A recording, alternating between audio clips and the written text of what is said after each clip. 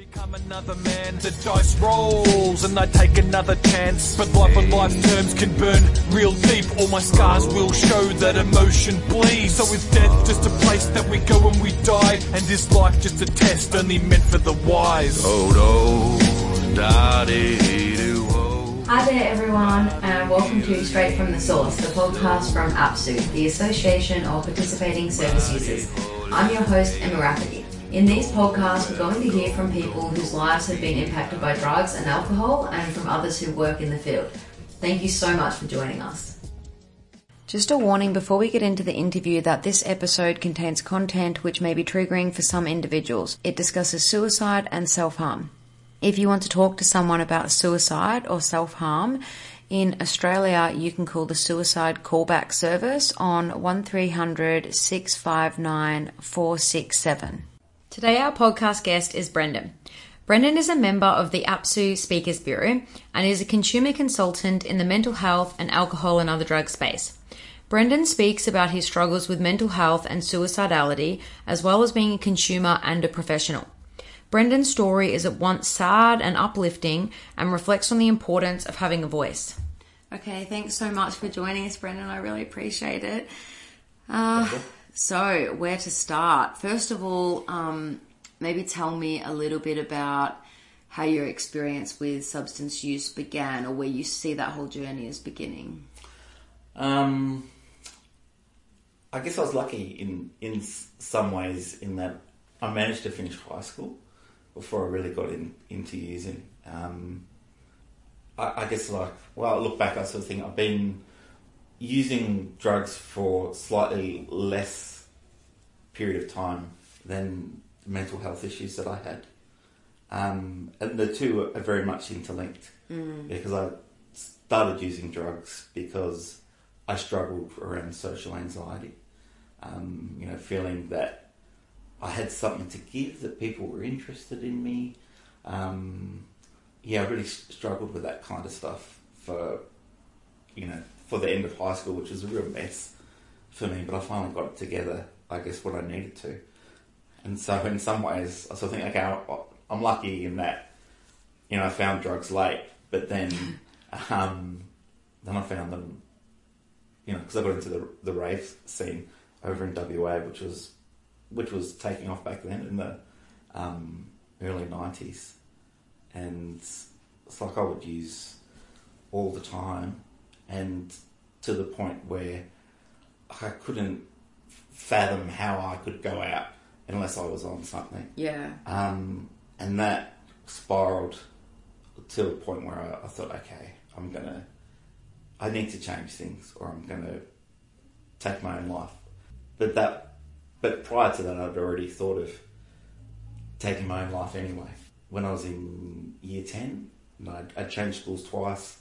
I was struggling. Didn't have any friends, didn't want to go to school, wasn't really talking about it with anybody. And I had the idea that, I'll hang myself and then that will solve all the issues. And I was, standing, and I had my dog's lead around my neck, and I was had it hooked up to the goal. I was standing on a chair with it around my neck, and I was thinking, okay, all I need to do is take this step and step off, and that'll be it, which I didn't do. But I never spoke to anybody about it, for a long time after. And so I guess for me, that started a very problematic way of dealing with things, in that I never looked to ask for help, and I would always deny that there was a problem. And I guess that kept coming back.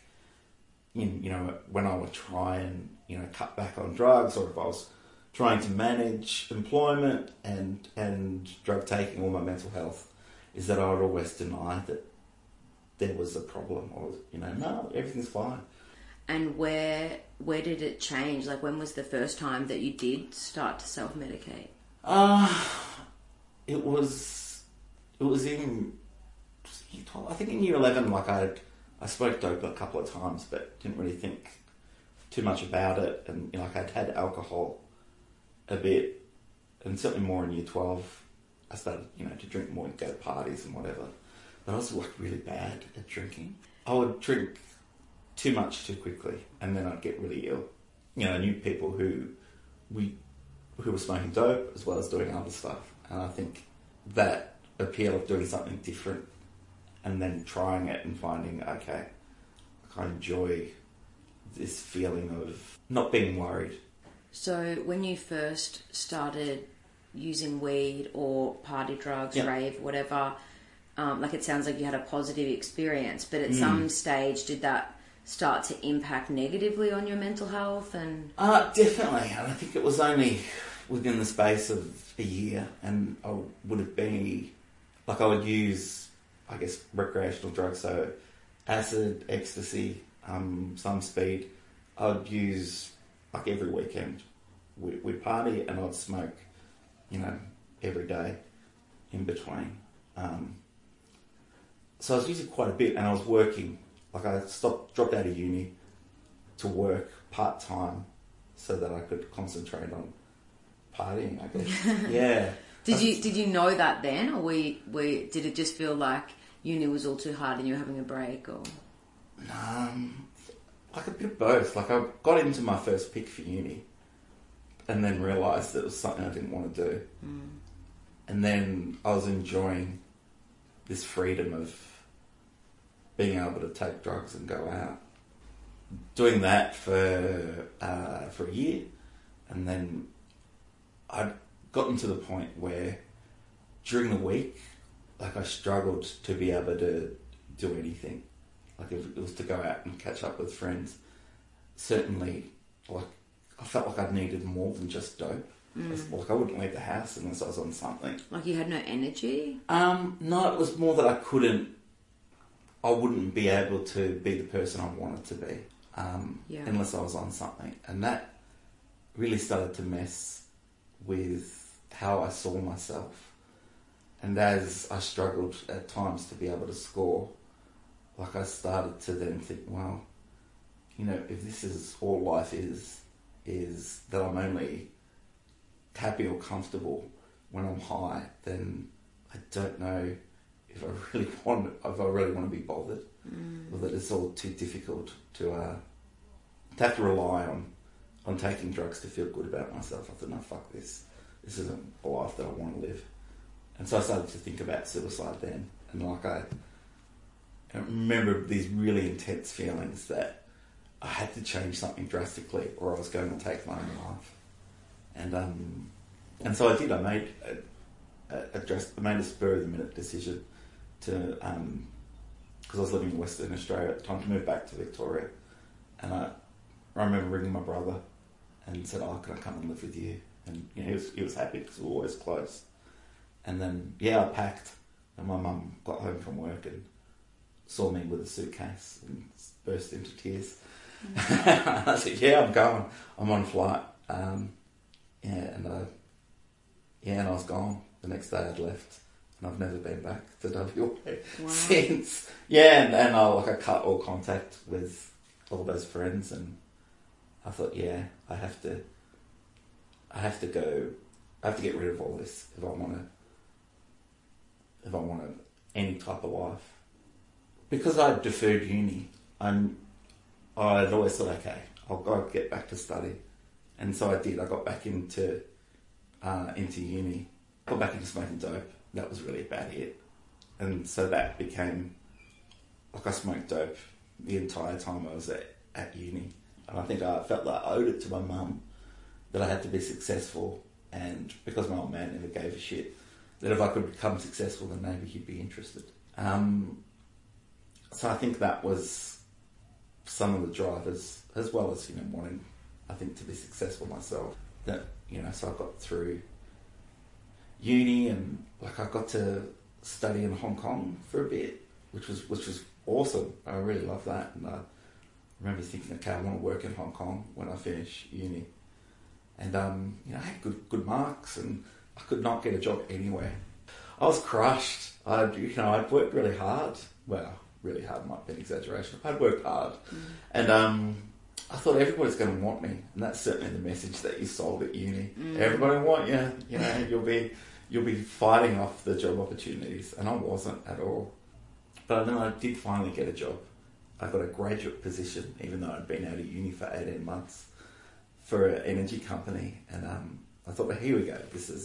I finally landed on my feet. Except I was working in a call centre initially, and that sucked. And having done that a bit, like through uni, I would take whatever job I could get. But then ended up in this call centre, and then got offered a position as a territory manager. So basically a sales rep. So I had a car, phone, computer, credit card, and I was earning more money than I'd ever earned before. But you didn't like the work. And I couldn't stand it. I didn't know how. I didn't think I could. This wasn't the job for me. I wasn't confident enough person. And did you start to feel, because like I had kind of similar experience a little bit, and for me I started to feel like, oh, I'm being really selfish, saying this isn't the right job for me, or this isn't quite right, I'm not going somewhere because I've got something and I should just work, put your hard work in, like that. Did you feel like that? Not overly, because I remember telling my mum I'd got this job, and her response, or what I remember of it, was like, oh, really? It's like it was never enough. So I never felt like it was... I used to feel like, no matter what I did, it was never enough. It's never good enough. So I guess I sort of felt like that I needed to do this well in order to get where I should be, because I wasn't there. And so I didn't acknowledge anything. So around that time I'd gotten engaged and got married, and I was doing all the things that I wanted to do. I got married, I got a well-paid job. Not long after, we bought a house. Did your partner use substances? No. She knew that I did when we met, but she never really liked that I did, and so that started a pattern of me hiding my usage. But I used to get busted all the time, of course. And but I'd always lie. I became a king at lying about this kind of stuff. Because I didn't think I really wanted to. I didn't want to quit. I'd go through these moments of... Were you still just using weed? Yeah, at that stage I was, yeah. But as I struggled with work, I guess I struggled with my mental health as well, because, a big part of my identity was around work and being successful, to be able to do what I needed to do in order to succeed in this role, and I wasn't doing that. And I could see myself failing. I guess that was the first time I'd really failed in anything, really. Because I guess I'd been pretty lucky in that, I was smart enough that even stoned I could still get good grades at uni, good marks at uni. But yeah, seeing myself fuck up, and I thought, okay, this isn't good. But I then started smoking dope at work on the road, and I would just avoid doing the stuff that I had to do.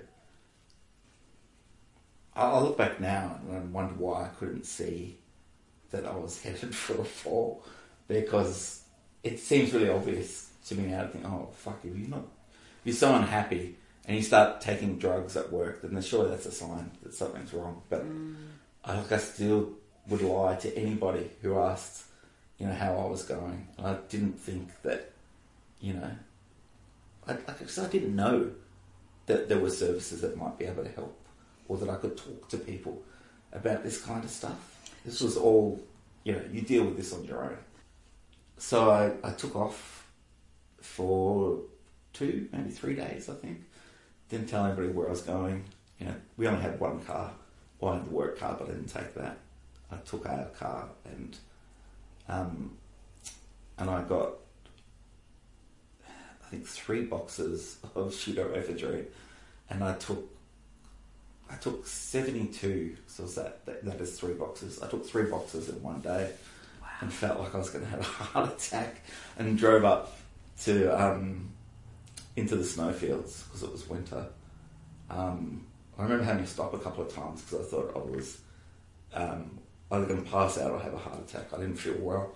But I thought, okay, keep driving. And I drove along. I hired ski equipment on the side of the road because I had this great idea that I was going to go cross-country skiing and that I would get so tired that I would be stuck and stranded and then die of exposure. So that was my grand plan.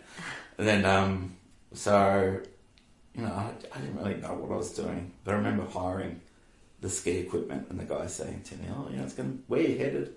And I telling him some story about, oh, you know, I've got friends up in Alexandria, and because I'd just seen it on the road sign. So I knew that's where I was headed, because I was worried that he wasn't going to hire the gear to me, and that would wreck my plan.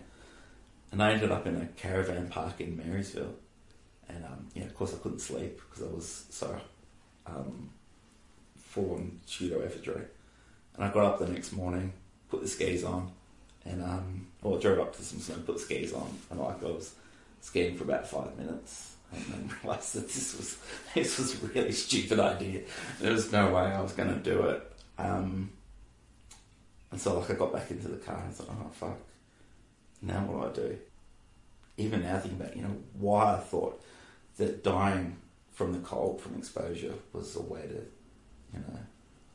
to deal with it. But that was my great plan, is that I was going to go out, this is how I was going to end it all. But as I guess started to, get things more in order, I realised that, I'd just taken off and spent all this money and that all these people would be worried about me. And so I had to go home and face the music, which I did, and, and promised that I would get help and I wouldn't do anything like this again. And so I did get help. I saw a psychiatrist and I got a diagnosis and I started medication, and that that was really difficult. I think getting a diagnosis was great because I felt like, okay, it somehow validates what's gone on. But medication was difficult because of all the side effects. What were your side effects? Well, because I was working on the road, I had issues with being able to control my bowels. So to be graphic, I thought I was I'm just going to fart, and then I'd shit my dacks. And it's like, I can't really go and see clients. And so I used to carry around spare clothes in the car. But this is the kind of dehumanising stuff that people don't talk about. No. That they just expect people to take, And did it actually help at all, the medicine? No, I don't ever recall thinking, I remember asking, how long is it supposed to take till it works? And it's like, it varies between people. Between 1 to 3 months. And I'm thinking, 3 months until I feel anything. But I never record. Even now, I'm still on medication, but I don't really think that it does all that much. Yeah. But it's like, okay, I know what it feels like when I miss taking it, and that feels really shit. But I know that that's not the medication making this big difference to my life. It's just that it's really strong medication, and that you have to withdraw from it in order to feel normal. But so I tried a few different medications. Well, when was the next big turning point? Well, I guess for me, because I got back into doing recreational drugs again because I was, I had some work and I did okay for a few years. Things had calmed down, and I was taking medication, seeing my shrink, and I was working full time. Wasn't happy, of course, but that was okay because at least I was being productive. And then I think we had our son, and I think that was really, I was using, not like I was smoking dope all the time and lying to my wife about it, but I was using like recreational drugs maybe every other weekend, And yeah, she had no idea that I was doing any of that. Yes, I know what the big... Because I'd just gotten into using ice, and I think it was just there. Friends who I'd done other stuff with had ice. So, do you want to try it? I was like, yeah, sure. Did having a child make you want to use less at all? I was going to quit taking drugs when I got married, and didn't. And yeah, that was certainly the case when he was born too. Yeah. I was going to quit using, but it didn't make any difference. Yeah. But I would... I remember when I was between work, when I was smoking dope all the time, and putting him in a high chair because he couldn't get out of it, and I'd sneak off to the shed and smoke some bongs, and then come back, and he'd completely distraught. And I'd do that and think, this is pretty fucked. But thought this was, it was better to do that because at least he was safe. But yeah, I remember this one time waiting for them to drop off ice and a pipe, and it was like 2 a.m. when they dropped it off, and I was smoking it out the front of the house next to the car, which happened to be out the front of the bedroom where my son was, and thinking, this is fucked, what am I doing? And of course I was up the next day when my wife was off to work, and I guess I'd gotten to the point where I was so unhappy and didn't know, and had this feeling that I couldn't take my own life unless I did something that was going to land me in jail. That was the logic that I'd come to, and which basically meant if I killed somebody, then I would take my own life because I couldn't live with the consequence, because I couldn't see myself ever going to jail. So I had this plan that was what I was going to do, and I had all my stuff ready, and to kill someone. Yeah, I was sitting in my son's room, and I was just thinking, because I was sleeping in separate rooms at that stage from my wife because things weren't well in our relationship, so I slept in my son's room, which meant that I could smoke dope too, without getting caught. And I remember crying, sitting on the floor thinking, what has things come to that I'm contemplating killing somebody so that I'll then take my own life. And so I caught up with a mate a couple of days later and told him this story, and he was like, well, fuck dude, you need some help. And I was like, yeah, no shit. And so I saw my shrink psychiatrist who I'd been seeing for a while, and he said, go to hospital, get yourself admitted. And so I went with my brother, and I couldn't get admitted. They wouldn't admit you? No. And I remember, I think I went back to him a couple of days later, and he said, I'll call someone. And then I went back and I got admitted then. But and was that a turning point? It was, because it was the end of, was it one of the many, I guess. It was the end of my marriage, and I think that, we both realised that. And so when I left the hospital, I went and lived with my mum, my stepdad in Ballarat, and she kept living in the house that we'd bought with my son. So I think that being separated, I guess, in the relationship, I'd already felt that, we were separated anyway by that stage, because there hadn't been intimacy for years, and I think because I'd lied so much that there was no trust. Yeah. And with our son being born, my then wife's focus was upon him and keeping him safe, and I wasn't helping with that. So, it made sense to end the relationship. And I remember a mate saying to me, oh, well, you've hit rock bottom because you've moved in with your family.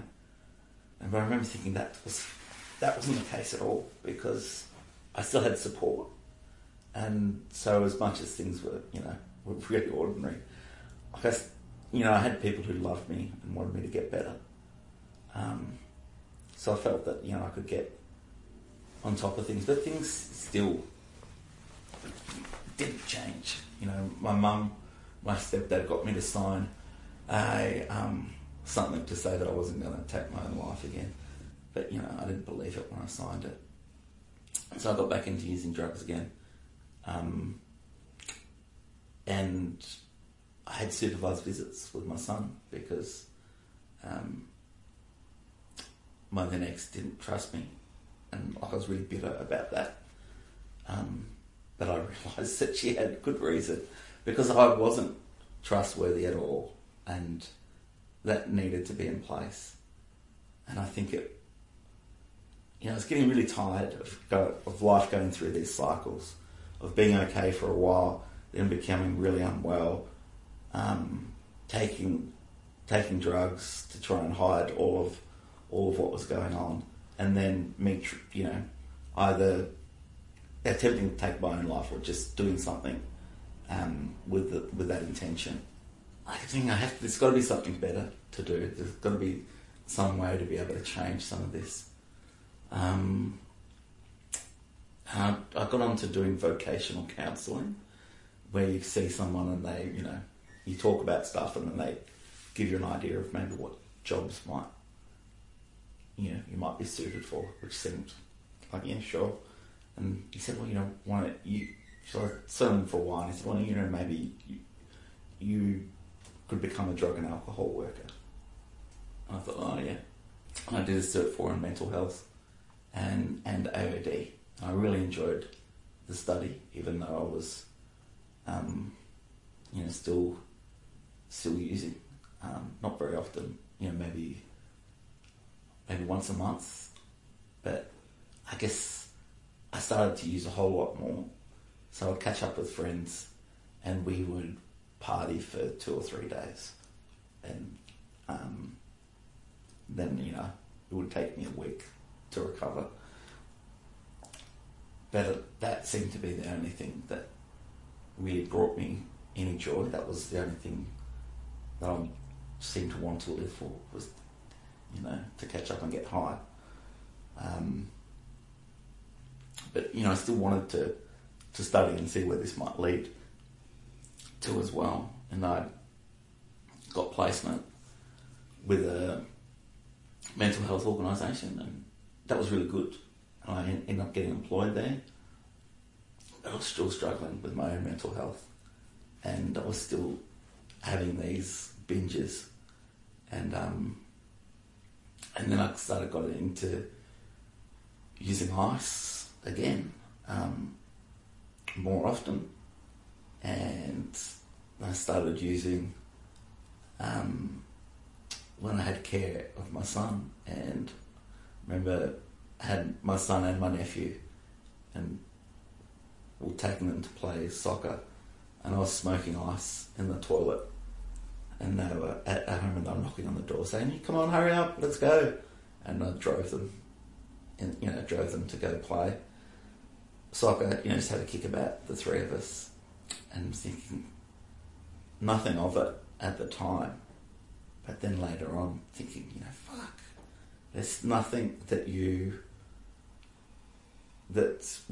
will get in the way of me using. Yeah. It didn't matter that, that I was putting my son or my nephew at risk, or that, all this study or this new job that I had.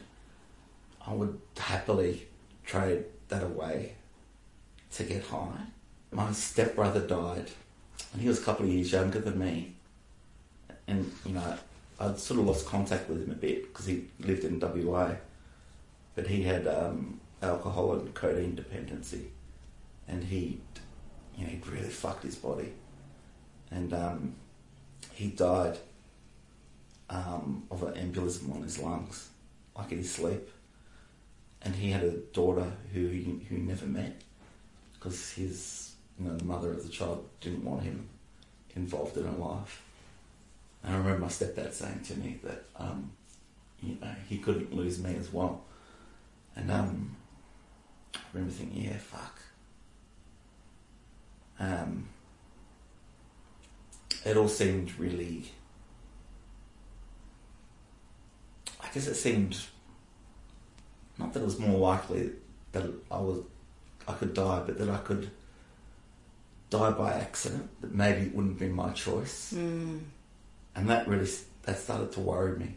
This thought of, an accidental suicide, doing it when I perhaps didn't really want to do it. So I think that, because I tried a few times to try and, cut back and go clean and not use anything, but I wasn't really that successful. I managed to cut back, but then I would, have a massive bender and wouldn't care. But I think it was just this things started to have bigger impacts. And so this time you did manage to stop for good? Yeah. I got really tired. I was always feeling tired of these cycles, of not getting anywhere. And I think it was, this worry about... I had a lot of worries. I was worried about something. I was worried about getting old and looking back and thinking that I was never able to get my shit together. And that, I don't know how I would face life. How I would be able to sit with that. I was worried about my son seeing me as a hopeless case, of just some useless person who couldn't get a job and who used drugs and, couldn't be trusted with money or anything. And I'm just thinking that I've only got so many opportunities with work and with study, and if I keep fucking all of these up, then I'm not going to be able to achieve anything. So I think that with perhaps some of the stuff that I'd done with, because even though all this shit happened over the years, I would still regularly see a psychiatrist and a psychologist. And, and I would swap seeing people and would try, I tried CBT and all of this stuff. And I think that over the course of the years that some of that stuff started to sink in. Like I started challenging my thoughts and being a bit more effective in being able to do that. But also realising that I had to do something with my time rather than just, twiddling my thumbs waiting to get high. That I had to, I had to study, I had to work, that I had to eat better, that I had to have better sleep patterns. And shit like exercise. I don't know how many times I got told that exercise was good for your mental health, but, I started to ride my bike again and I would feel better. And it was like, okay, there are ways to be able to manage this.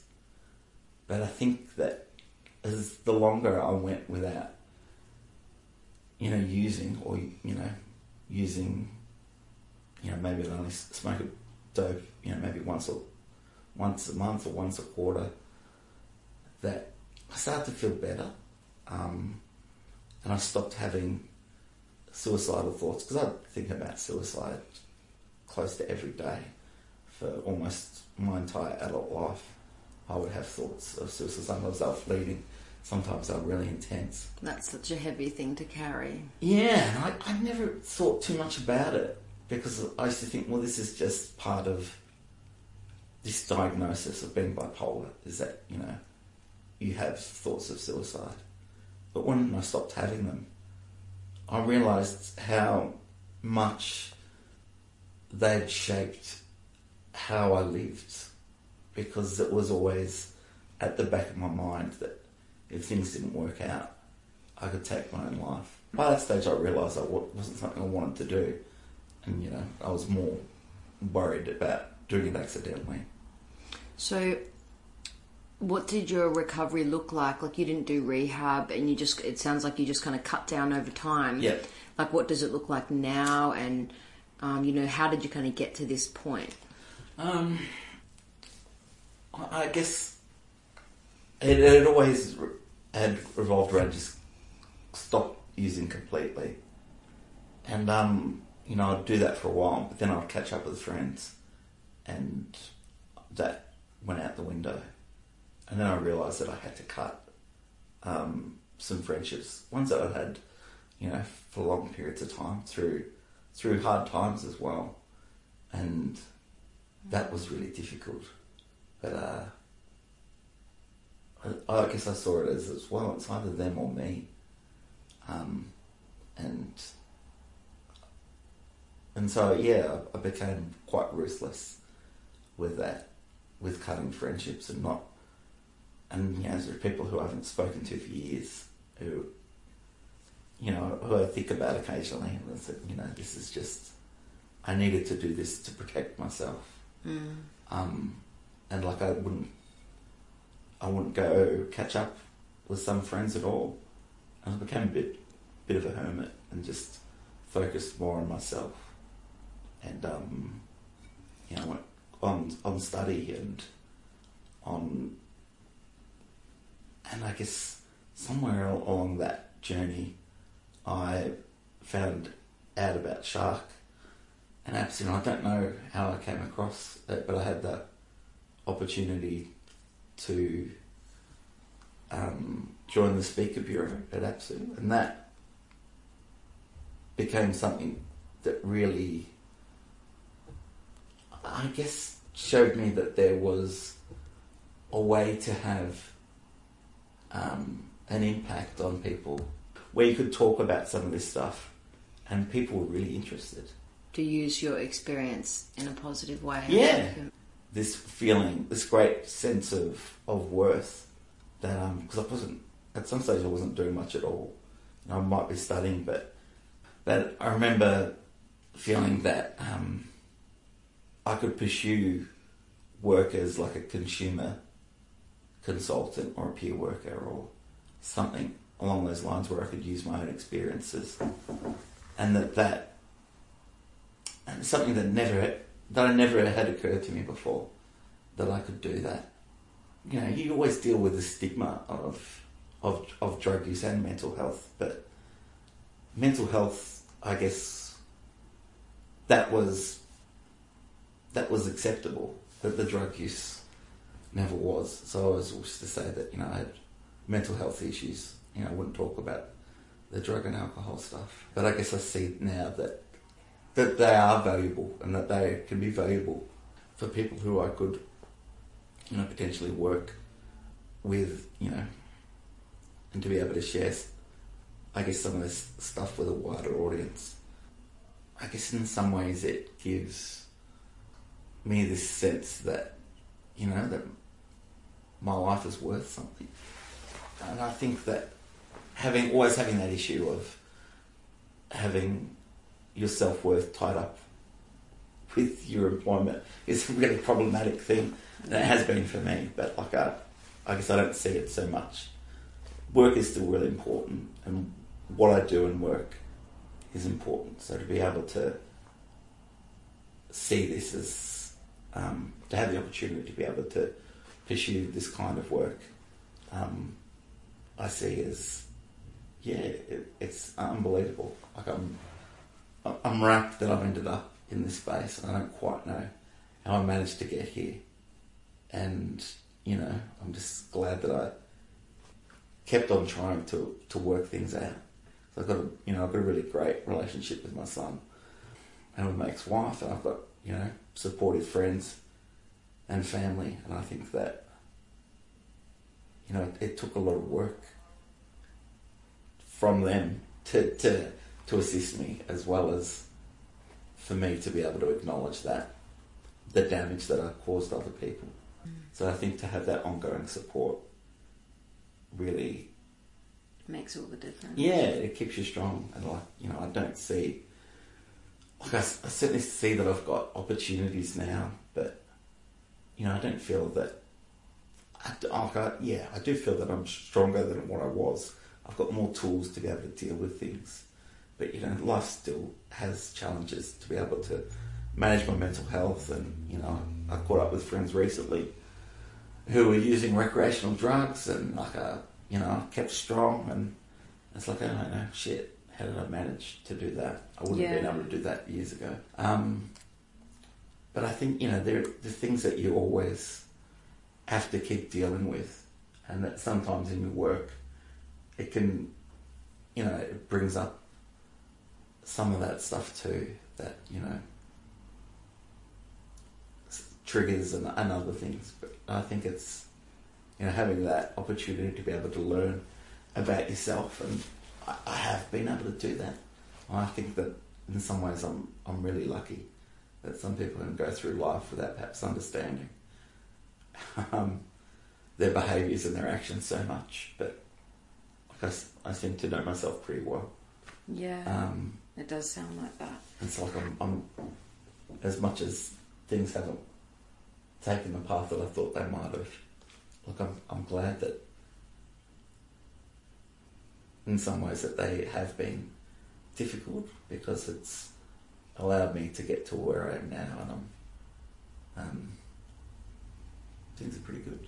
If someone was listening to this and they really related to your experience, what's the kind of advice or the key message that you would want to get across? What always surprised me was the benefit that I got from talking about stuff with people, whether it be a clinician or a friend or family member. Like sometimes, you don't get the responses you want from friends and family, and then it's like, okay, speak to somebody else.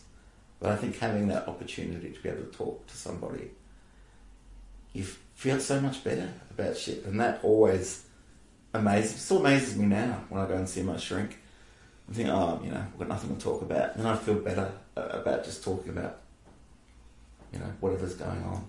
So I think you need an outlet. You need someone who you can trust. Your friends they give you so much, and a lot of the time, your friends don't want you to change. They don't want you to stop using if they're still using. And it took me a while to work that out, to think, okay, there's no point having these conversations with you, because you're not the person who's going to challenge me. You're not the person who's going to give me the best advice, because you don't want to admit to your issues either. So I think that it's important to find someone who you can talk to about this shit. And I think to not give up. I think it's easy to come to that conclusion that, especially when you're not well and you're struggling, that there's no point to any of this, or that you've got no value, or that people don't care about you and they won't miss you when you're gone. And, you get into that way of thinking, that you're doing people a favour if you take your own life. And I'm really thankful that I'm still here. But I don't believe at all what I used to, that I don't have value, or that people wouldn't miss me, or that I'd be doing them a favour if I wasn't here. And I think that being able to find space to talk about suicide is really hard. But I think that even though it can be traumatic for your friends and family when you talk about this stuff, it'd be so much more if you weren't there at all. So even though I struggled with it at times, and it was always, I'm still a bit this way now, it's after the crisis that I'll talk about it. And I could talk about anything after the crisis. At that point in time, I still tend to fall back on this, I've got to deal with it myself. But I think, you can't deal with these things on our own. And so, you've got to seek that support, and you've got to keep trying different things. It will lead you, hopefully, to somewhere better. And probably the last thing was to give yourself a break. I think that, we're always our own worst critics. Rarely have I ever in my life stopped and given myself a pat on the back for achieving anything. I was never, married, bought a house, had a kid, none of it. I stopped to think that, hey, these are all the things you wanted to achieve. But I never really stopped to consider that maybe I was doing better than I thought I was. And even now I struggle a bit with it too, to say, hey, you know, it's all right. You can have bad days, you can feel shit about stuff. That's okay. But that, you know, that you're doing all right, you're doing good, probably doing better than, you know, than you give yourself credit for. And I think that to be able to be more supportive of yourself. Yeah. Reading something the other day about, you know, you would never talk to someone, to a friend, the way that you talk to yourself. And I'm thinking, yeah, shit, that's true. You wouldn't have friends if you spoke to them the way you speak to yourself. But I think that's, you know, it's all easier said than done, isn't it? But, it is, but I think it's really good advice. We usually finish by asking a couple of like quick questions that you've just got to say whatever comes to the top of your head straight away. Okay, so you ready? Mm-hmm. Okay, so your favourite food? I was going to say pizza, but it's not even that. Sure, pizza.